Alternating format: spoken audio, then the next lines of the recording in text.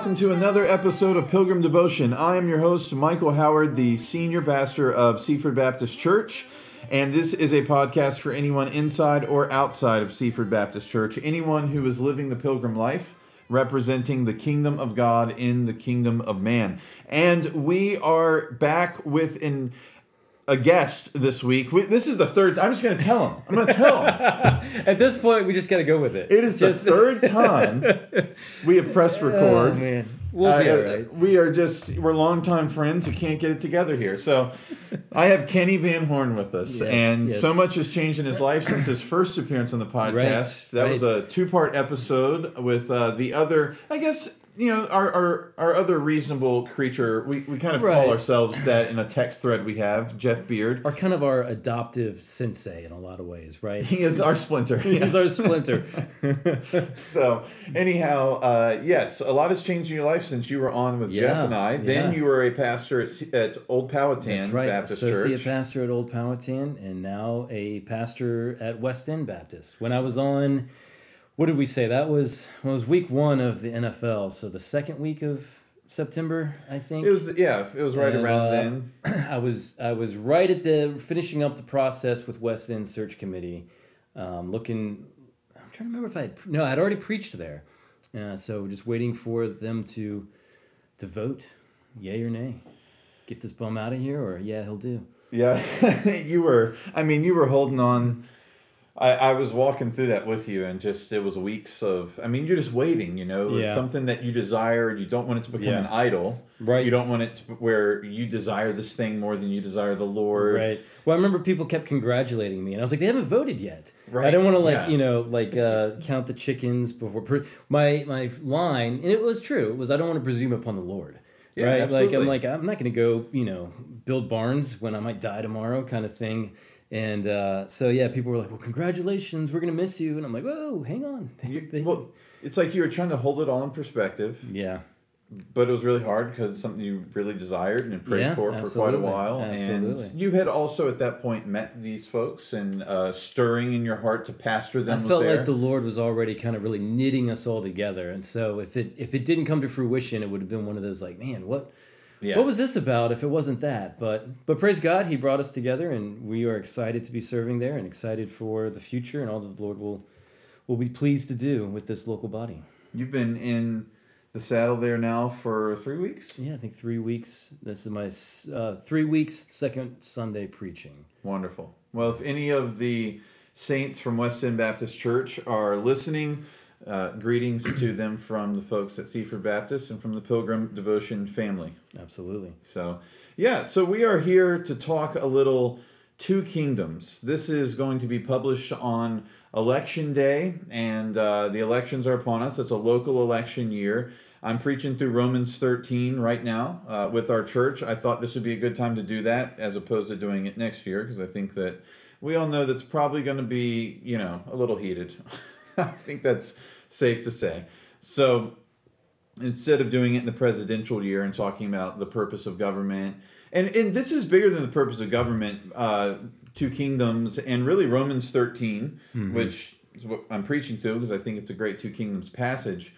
It touches on government, but it's not simply politics according to the Bible. No, it's also our role just in culture and in society, and what we're supposed to be doing in light of the return of Christ. It's all there. So I'm looking forward to getting to go through the series during this month, and I hope that it'll lay a good foundation for the church heading into the election year. And I hope that this podcast is a little bit of an anchor we can drop so that maybe folks from both of our churches and anyone else that we could recommend it to could go back and listen if they're confused in 2024 about how to feel about everything that they do end up experiencing. We can say, well, hey, you should listen to this podcast that we had. Hopefully it's good enough that we could recommend it. Right. We did have to press record three separate times. This is the third time through, so we'll see how this goes. Time's a charm. So this is going well so far. Yeah. Much better.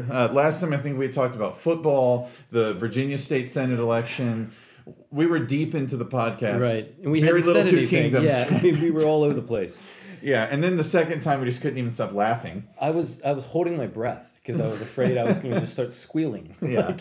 So, hopefully this will be much better. But yeah, we're going to talk Two Kingdoms theology.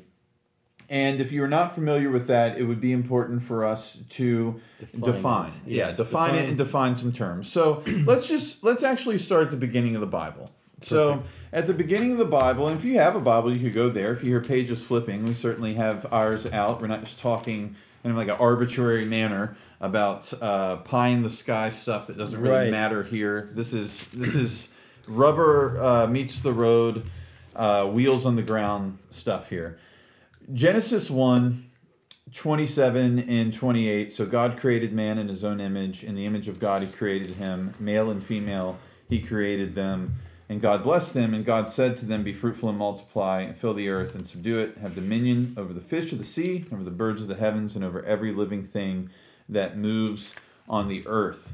And then in chapter 2, he tells Adam to work and keep the garden. Right. And so when you look at that, in the beginning, God created the heavens and the earth. He is the ultimate ruler, of course, and governor of the entire creation.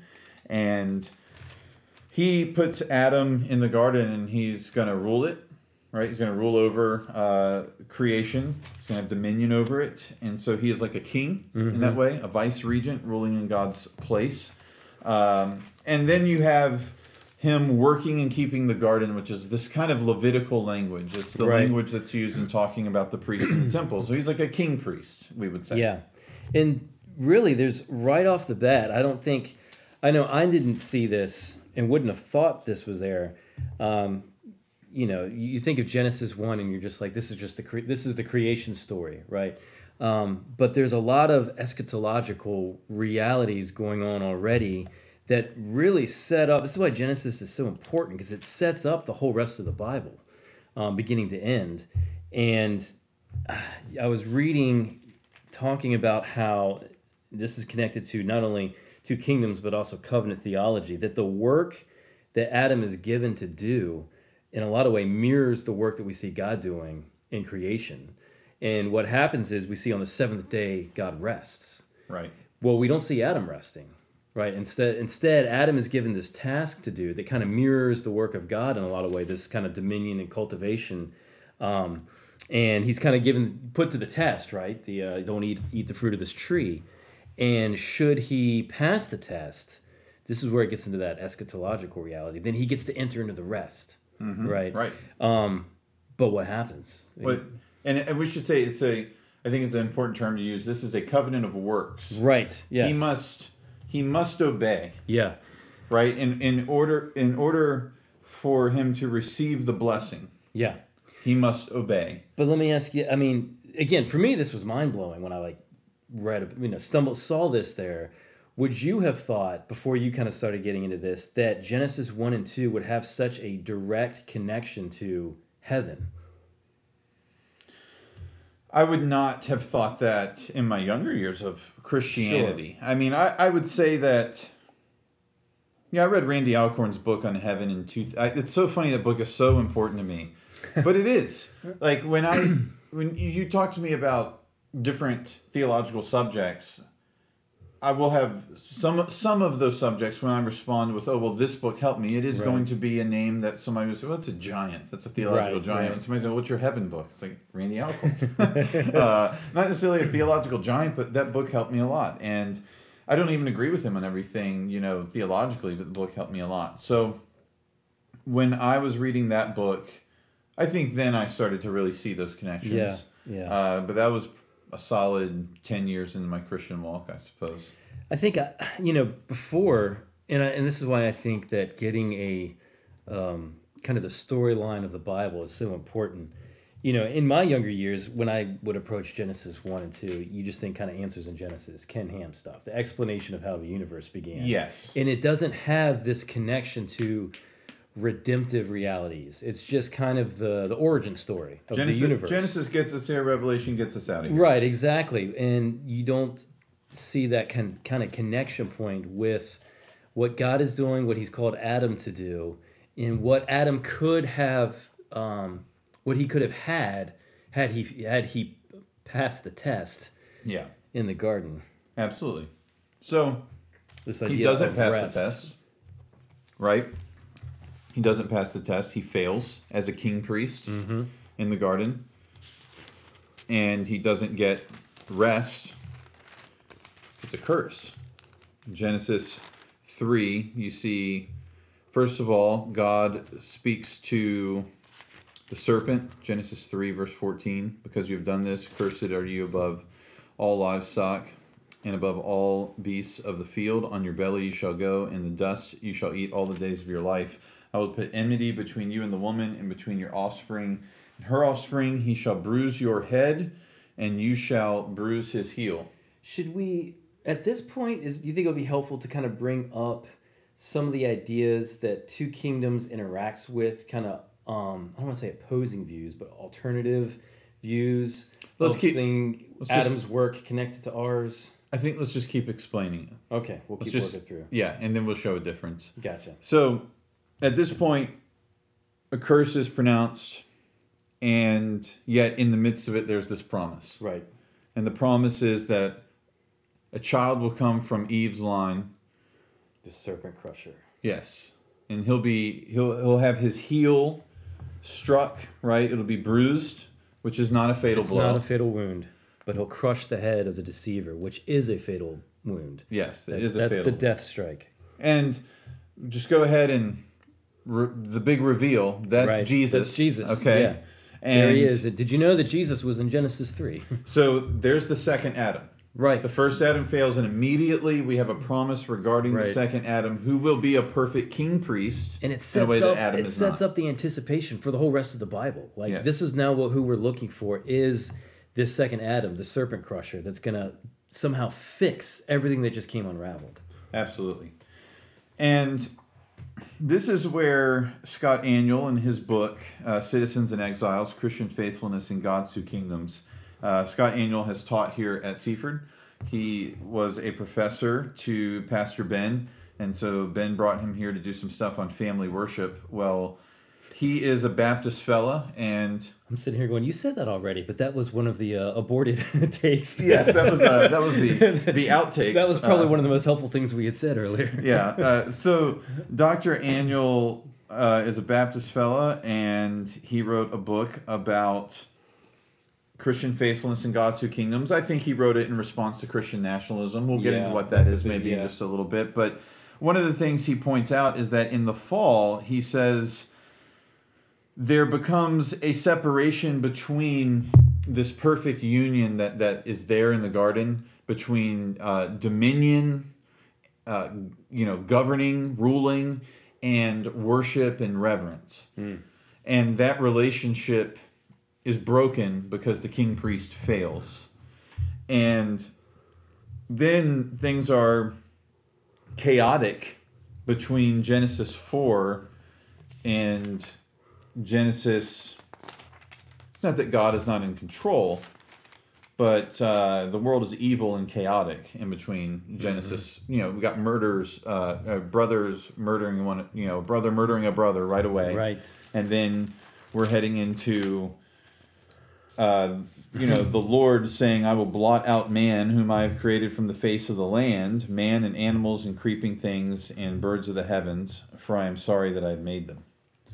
So, the wickedness is great in the earth, and every intention of the thoughts of man's heart is evil continually. Is this where you want to talk about the Nephilim? I'm just kidding. That's another podcast. That is, and you are prepared for that podcast, sir. No. You have dove into that. I remember. So Kenny and I talk on Marco Polo regularly. I feel like there was like a 2-week period where you were on there. You're like, so the Nephilim. Yeah, it was one of those deep dives that lasts for about 2 weeks, and you kind of come out of it and you're like, is the sun still out? What's going on? Yeah, right. So there is this. There's no longer this united world where everyone is worshiping God, right? No, people have turned away from Him, and there's evil in the world, in the kingdom of man. What's great, though, with the narrative, it really just shows the grace of God, the provision of God, because, again, from Genesis 3, God promises Eve that one of her offspring is going to be the serpent crusher, which means that he's got to have some there's a righteousness to him, right? That he's able to defeat the deceiver. And so then Eve, at the end of chapter 3, the beginning of chapter 4, she, it's the end of chapter 3, 3 verse 20, the man called his wife's name Eve because she was the mother of all living. And then at the beginning of 4, she has Cain and Abel. And so you're thinking, all right, well, here we go. We've got, could we have one of the serpent crushers right here?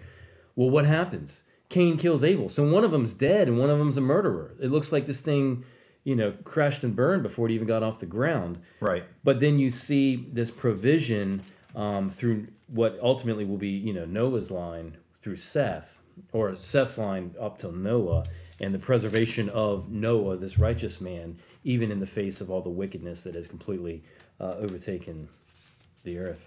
Absolutely. And there's the little whispers of government in Genesis 4, because Cain, he is, he goes away from the presence of the Lord in Genesis 4:16, settles in the land of Nod, east of Eden. He knows his wife, says she bears Enoch. When he built a city, he called the name of the city after the name of his son Enoch. So he builds a city. Yeah. So there's like some semblance of society. And even, that's merciful from God. Absolutely. That despite the fact that man is evil, that he is giving, in his grace, he is giving them the moral wherewithal, right? To be able to build a society, to have some level of structure. And you see some level of, that I think we'll get to when we get to Noah and the Noah covenant. Yeah, we can start heading there now. Yeah, but you see this kind of whisper, as you said, of the idea of justice, right? Because Cain's like, they're going to kill me. And God's like, no, if anyone kills Cain, vengeance shall be taken on him sevenfold. And the Lord put a mark on Cain, lest any who found him should attack him. And then he goes and settles in Nod, east of Eden. So there's kind of this idea of like, anybody kills you, I'll take vengeance on them. Right. So this idea of kind of justice and retribution showing up early. So we know what happens. God floods the earth, the darkest day. So I want to talk about this, so we can stop just for a moment and have a laugh. I mentioned something on the podcast with Jeff, and we never actually talked about it. We just kind of blew past it. We were all over the place. Right. So I'm going to go back and bring it up. I said, do you have any good Jeff moments? And I said, I remember a good rebuke. And then we just blew past it. We never brought up what it was. And it relates to this. Do you remember when we were in Sunday school and Jeff popped his head in? So we're at Old Powhatan. This is like 2005-ish, when we were in like a little overflow room in the back of the sanctuary. Yes, it had an accordion the wall that you pulled. Thing. Yep. We sat in there. We went through the ladybugs on the windows. Boy, we had a journey in there. I don't want to get too far off track, but I remember going through like emergent church sort of books, like Donald Miller. Velvet Elvis. Remember doing Velvet Elvis? Oh my gosh, man! We were flying close to the sun there on that. But then we did the Ever Loving Truth. Well, that was what happened. Is I started listening. I was flirting with that emergent church stuff. I kind of went. When I say charismatic, I don't mean responsible charismatic. I was flirting with some irresponsible charismatics in Richmond when I was in college. Then I was flirting with emergent church stuff. I mean, I was looking for a theological home, and thankfully Todd Friel and Way of the Master Radio introduced me to R.C. Sproul, to J. Ligon Duncan, all those guys. Talked about that on a couple episodes ago. But sometimes we step in all the mud puddles on the road, right? Yeah. Oh, yes, absolutely. So anyhow, we took that journey in that class. You all just took that ride with me through all those books until we actually landed on good teaching by the end of my time at Old Powhatan, thankfully. And Jeff played a big hand in that.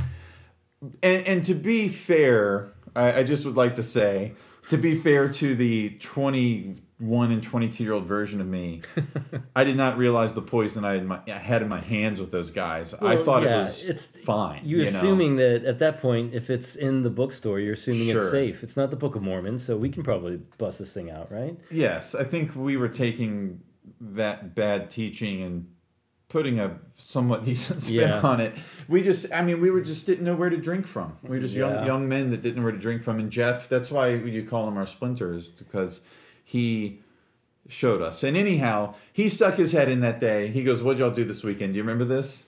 I don't think I remember this. And you were like, I don't know what I said. And you were like, "I saw Evan Almighty." Oh my gosh, I do remember this. And he goes, and you were like, it was hilarious. And he goes, was it? Was it funny to you? I don't remember this. Just like this. Was the darkest day in human history when God wiped out all of humanity except one family funny to you? And we all just sat there, mouths agape. I mean, you want to talk about, like, suddenly you're a rebuked 5-year-old. I mean... And then we all kind of busted out laughing, and he laughed because he was like, I'm just messing with you. But he wasn't. He definitely laid you out. Oh, my gosh. Yeah. And then he pulled it back, so that it wouldn't sting so bad. He applied a little balm after the bruising. It hurt me more than it hurt you. Yeah, oh my God. I remember that exactly. I didn't know where you were going with that at first. Yeah, but the darkest day in human history where the entire world is wiped out and they make a comedy about it. It's supposed to be funny. You're like, no, it wasn't funny at all. And in truth, Jeff's probably right. And I'm wiping my tears away more just at the looking back at the moment. But and that movie is not funny. I mean, if you go back, it's a bad movie. Yeah, it's not Steve Carell's best work, is it? It's stupid. So I actually never saw it. So, Brother Jeff, if you're listening, I didn't see it. You've always been holier than me. So no. All right, so let's get back to it. So with all that in mind, it truly was one of the darkest days in human history, probably number 2 only to the death of the Son of God. Mm-hmm. And in Genesis 9, what happens is after the flood, God makes a covenant with Noah. Now, what we're super familiar with, of course, is the rainbow, and it's never going to flood the earth again. And but also, what some people miss is when he says, "But you shall not eat flesh with its life, that is its blood." And then in Genesis 9:5, "And for your lifeblood I will require a reckoning. From every beast I will require it, and from man. From his fellow man I will require a reckoning for the life of man. Whoever sheds the blood of man, by man shall his blood be shed, for God made man in his own image. And you, be fruitful and multiply, increase greatly on the earth and multiply in it." So a couple things there. One, first of all, we're talking about the establishment of government in the sense of Romans 13. Paul talks about how the magistrate bears the sword as a servant for your good, right? And he restrains evil with the sword. Right. He upholds justice. Yes, and evil is being restrained here in Genesis 9 in the Noahic covenant in the sense that God is saying, you kill an image bearer, then the blade comes for you. Right. It's capital punishment. Yeah. That's what we're talking about here. And this then, Two Kingdoms folks like Van Drunen, Scott Aniol, Martin Lloyd-Jones, Meredith Kline, Sam Waldron, they're going to say, well, what you have here is the establishment of the government of the common kingdom. The common kingdom, and that's a key term in understanding. Right now we have one of our two kingdoms. That's right. This is it. This is the common kingdom, where there's this institution of upholding justice. Because this isn't just for Noah's family. No, this is mankind. Right. It's for all that are going to come from this fruitful multiplication. And it's not just for people who worship the Lord Yahweh. Right. Right? This is for people that don't. This is for everyone. This is for evil people and non-evil people. Not non-evil people, but you know what I mean. It's for this is the repentant grace. And unrepentant. Yes. That's what I mean by that. This is for everyone in the common kingdom of man. And like you said, it's part of God's common grace. He sends rain on the just and the unjust. And he also has the sword of the magistrate as a servant for good for the just and the unjust, for everyone in the common kingdom. Now, where do you see, just out of curiosity, I may not have an answer for you. I hope this isn't getting too into the weeds, but when you get into so this idea of two kingdoms, a reformed two kingdoms view, we mentioned a couple of guys, Van Drunen, Meredith Kline. And even if you want to zoom back out from just two kingdoms, I think two kingdoms comes out of a covenant theology framework of looking at the scriptures. Absolutely. But when you get into covenant theology, And if I'm getting too far into the weeds and say, we don't have time to get into that, then stop me. But they go hand in hand. Sure. And you really can't do too much two kingdoms work without understanding covenant theology. Some level. Yeah. When we say covenant theology, we're saying, I talked about this a little bit in the What is Reformed Theology podcast that we put out. When we're talking about covenant theology, we're saying that God expresses his saving purposes for his people in covenants. Right. Throughout the Bible, right? Successive covenants and you are, what do you have here? I'm excited about it. You have some, it looks like you have very important documents out of your phone. I was looking and again, this is why I'm saying this might be too in the weeds. What was the question? The question I was going to say is seeing, so within covenant theology, there is in understanding covenant of works, covenant of grace, old and new covenant, and understanding the continuity and discontinuity of them. I think once we're talking about the Noahic covenant, and certainly once we get into the Mosaic covenant in relationship to Genesis 2, we're talking about where we see one ending and another beginning. And I was just curious what you thought, where you're seeing. So I mean, just run through a Reformed Baptist covenant of theology. So you're asking, where do I see the covenant of works ending and the covenant of grace beginning? Yes, exactly. That's exactly what I'm asking. That was a very much more distinct, succinct way of what I was hammering about. So what I was looking at is I was pulling up this graph. So I would say that I see the redemptive kingdom being established in Genesis 15 and Genesis 17. Is that what you're asking? I'm looking at, so the old covenant of works, right? When does the covenant of works end? And when does the covenant of grace begin? This is something that we talked about in our systematic theology class, and I really wish that I could go back and pull my answer. I threw a wrench in the gear. Let's not go down this path, and let's come back, because I had an answer for this because we talked about it. I guess suffice it to say that once we get into where we're getting ready to go, which is the redemptive covenant with Abraham. But the covenant of works, we all still fail in Adam. Exactly. And Christ succeeds in. And that's how it connects to two kingdoms. Because Absolutely. There is a sense in which... And I think that's what's important for this conversation. Right, exactly. And I might be getting ahead of myself, but when we get to it, we talk about as Christians what our role is in fulfilling what Adam was commissioned to do, or not.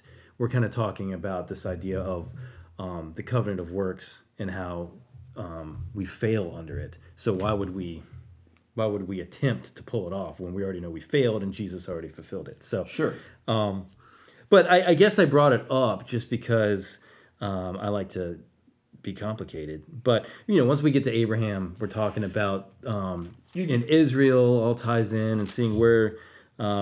You would certainly have brothers, though, that say, and sisters that say, the covenant of grace begins in the announcement of the child that will come from Eve. I don't know, to be honest with you. So, and this is why it gets confusing. I say confusing. It gets sticky because you have to decipher if you're talking about a Paedo-Baptist view. We've gone off the rails here. This is no good. All right, let's bring it back. Okay. Let's bring it back. Okay. So Genesis 9. The most important thing to understand is this: that the covenant of works, everybody listening to this has failed in it. You fell with Adam. Yes. You sinned in him and fell with him. Right. He is your federal head. He is your representative. Right. Romans 5 and 6. Yeah. And death is spread to all men, and you have failed in the covenant of works as well. Right. All right, and you were born in sin, and your failure in the covenant of works is evident in your life. From birth. Mm-hmm. You don't have to teach a kid to take a toy from someone in the nursery if they want it. Yeah, so they're already good at it. Right. So with that in mind, we go to Genesis 15. We're still expecting this child that's going to come from Eve, right? Mm-hmm. In Genesis 12, God calls Abraham, or Abram. Abram. We can just say Abraham, just for the sake of not having to go back and forth. Some who probably get upset that I just said that, but just for the sake of not confusing, we took that 3-minute detour. I apologize for that. It's all good. I was trying to do something helpful, but I didn't have enough of a clear thought to get us there, so we just kind of I stepped into my puddle. It's okay. It's fine. And now we have Abram in Genesis 15, and now I've said Abram. So we have Abraham in Genesis 15, and the Lord says to him, "Fear not, I am your shield. Your reward shall be very great." Now, he has been promised that he is going to have what in Genesis 12? He is going to have land. Land, seed, and promise. Right, yes. He's going to have a line, right, a lineage. And he will, God will bless those who bless Abraham, and him who dishonors Abraham he will curse, and in him all the families of the earth are going to be blessed. So, and this is our redemptive covenant. That's what we're talking about. Yes. Because when you get into Genesis 15, he says, "But God, I don't have a kid. Mm-hmm. You know, O Lord God, what will you give me? For I continue childless." And God makes a covenant with him. He takes him outside, which I love that. He's like, "Let's go outside." Yeah. Look toward heaven. Number the stars if you are able to number them. So shall your offspring be. And he believed the Lord, and he counted it to him as righteousness. There it is. He trusted the Lord. Romans 4. Right. And so it's Romans 4. It's counted to him as righteousness. And then they have the covenant ceremony, if you will, where bring me a heifer 3 years old, a female goat 3 years old, a ram 3 years old, a turtle dove, and a young pigeon. And the birds of the prey come down. Abram drove them away. But then he's put into a deep sleep. And God promises him that your offspring will be sojourners in a land that is not theirs and will be servants there, and they will be afflicted for 400 years. Abraham's not looking for a land made by human hands, right. is he? He's looking. This is Hebrews 11. If you go to Hebrews 11, yeah, he's looking for. And this is why we're even doing this, because just to kind of give the plot away a little bit. This is why it's so helpful for us to understand as Christians navigating this world, who we are and what our role is here. Is when we look to kind of Abraham's activity as a sojourner exile, looking for a. If you look in Hebrews 11, verse 10, speaking of Abraham, for he was looking forward to the city that has foundations, whose designer and builder is God. There it is. And so, and then jumping down to verse 14, for people who speak thus make it clear that they are seeking a homeland. If they had been thinking of the land from which they had gone out, they would have had opportunity to return. But as it is, they desire a better country, that is, a heavenly one. Therefore, God is not ashamed to be called their God, for he has prepared for them a city. And so this is who we are as believers. And this is how we navigate this age, this world, and I might be getting a little ahead of us, but so we're kind of navigating under the common kingdom as people who belong to the redemptive kingdom. So right, that's living the in two. The world. Yeah, that's the two kingdoms right there. And you really see in Genesis 17 then the covenant of circumcision is made, and the distinguishing mark on the people of God, right, is circumcision, and that separates them from everyone else in the common kingdom as citizens of God's redemptive kingdom. Right. They still exist in the common kingdom, but they're citizens of the redemptive kingdom. And let's stop here. Let's go to part 2. Right. We'll run that. What I'll do is I'll run this on Election Day, and then we will run part 2 the week after. and we'll finish up talking about the redemptive kingdom, and then we'll really get into how we live in this world as pilgrims, exiles, sojourners. Yes. Sounds good. So, but we'll stop right here, and since this is the end of the episode for this week, let me ask you, Christian, how is your soul doing as a pilgrim that lives in the common kingdom of man, representing the kingdom of God? It can get hard, so how is your soul doing? How is God's grace at work in your life? And how would you like for his grace to be at work in your life? Where do you look at your life right now and say, man, I really wish I saw him working here, I saw him working there, and then start to think about what's going on. You know, what is there in my heart that is hindering me from more intimacy with the Lord? Do you think about these questions? You say, I need to talk to a pastor, reach out to us. connect@seafordbaptist.com. We'd be happy to get in touch with you. And yeah, we'll be back with part 2 next week. Until then, keep living the pilgrim life.